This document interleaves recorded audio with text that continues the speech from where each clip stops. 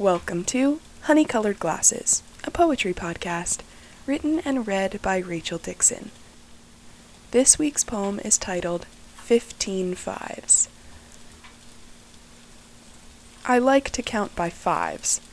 Natural, easy, each of your fingers. 15 fives is not outlandish or especially taxing. 15 fives is a breeze. Much will happen between now and then. 15 fives worth of happenings. I am good at being patient.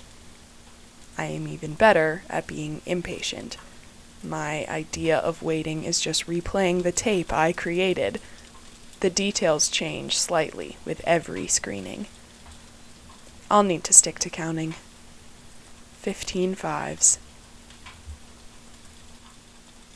Check out the Instagram page, Honey-Colored Glasses, to see the poems in their visual forms. And, as always, thanks for listening, and take it easy.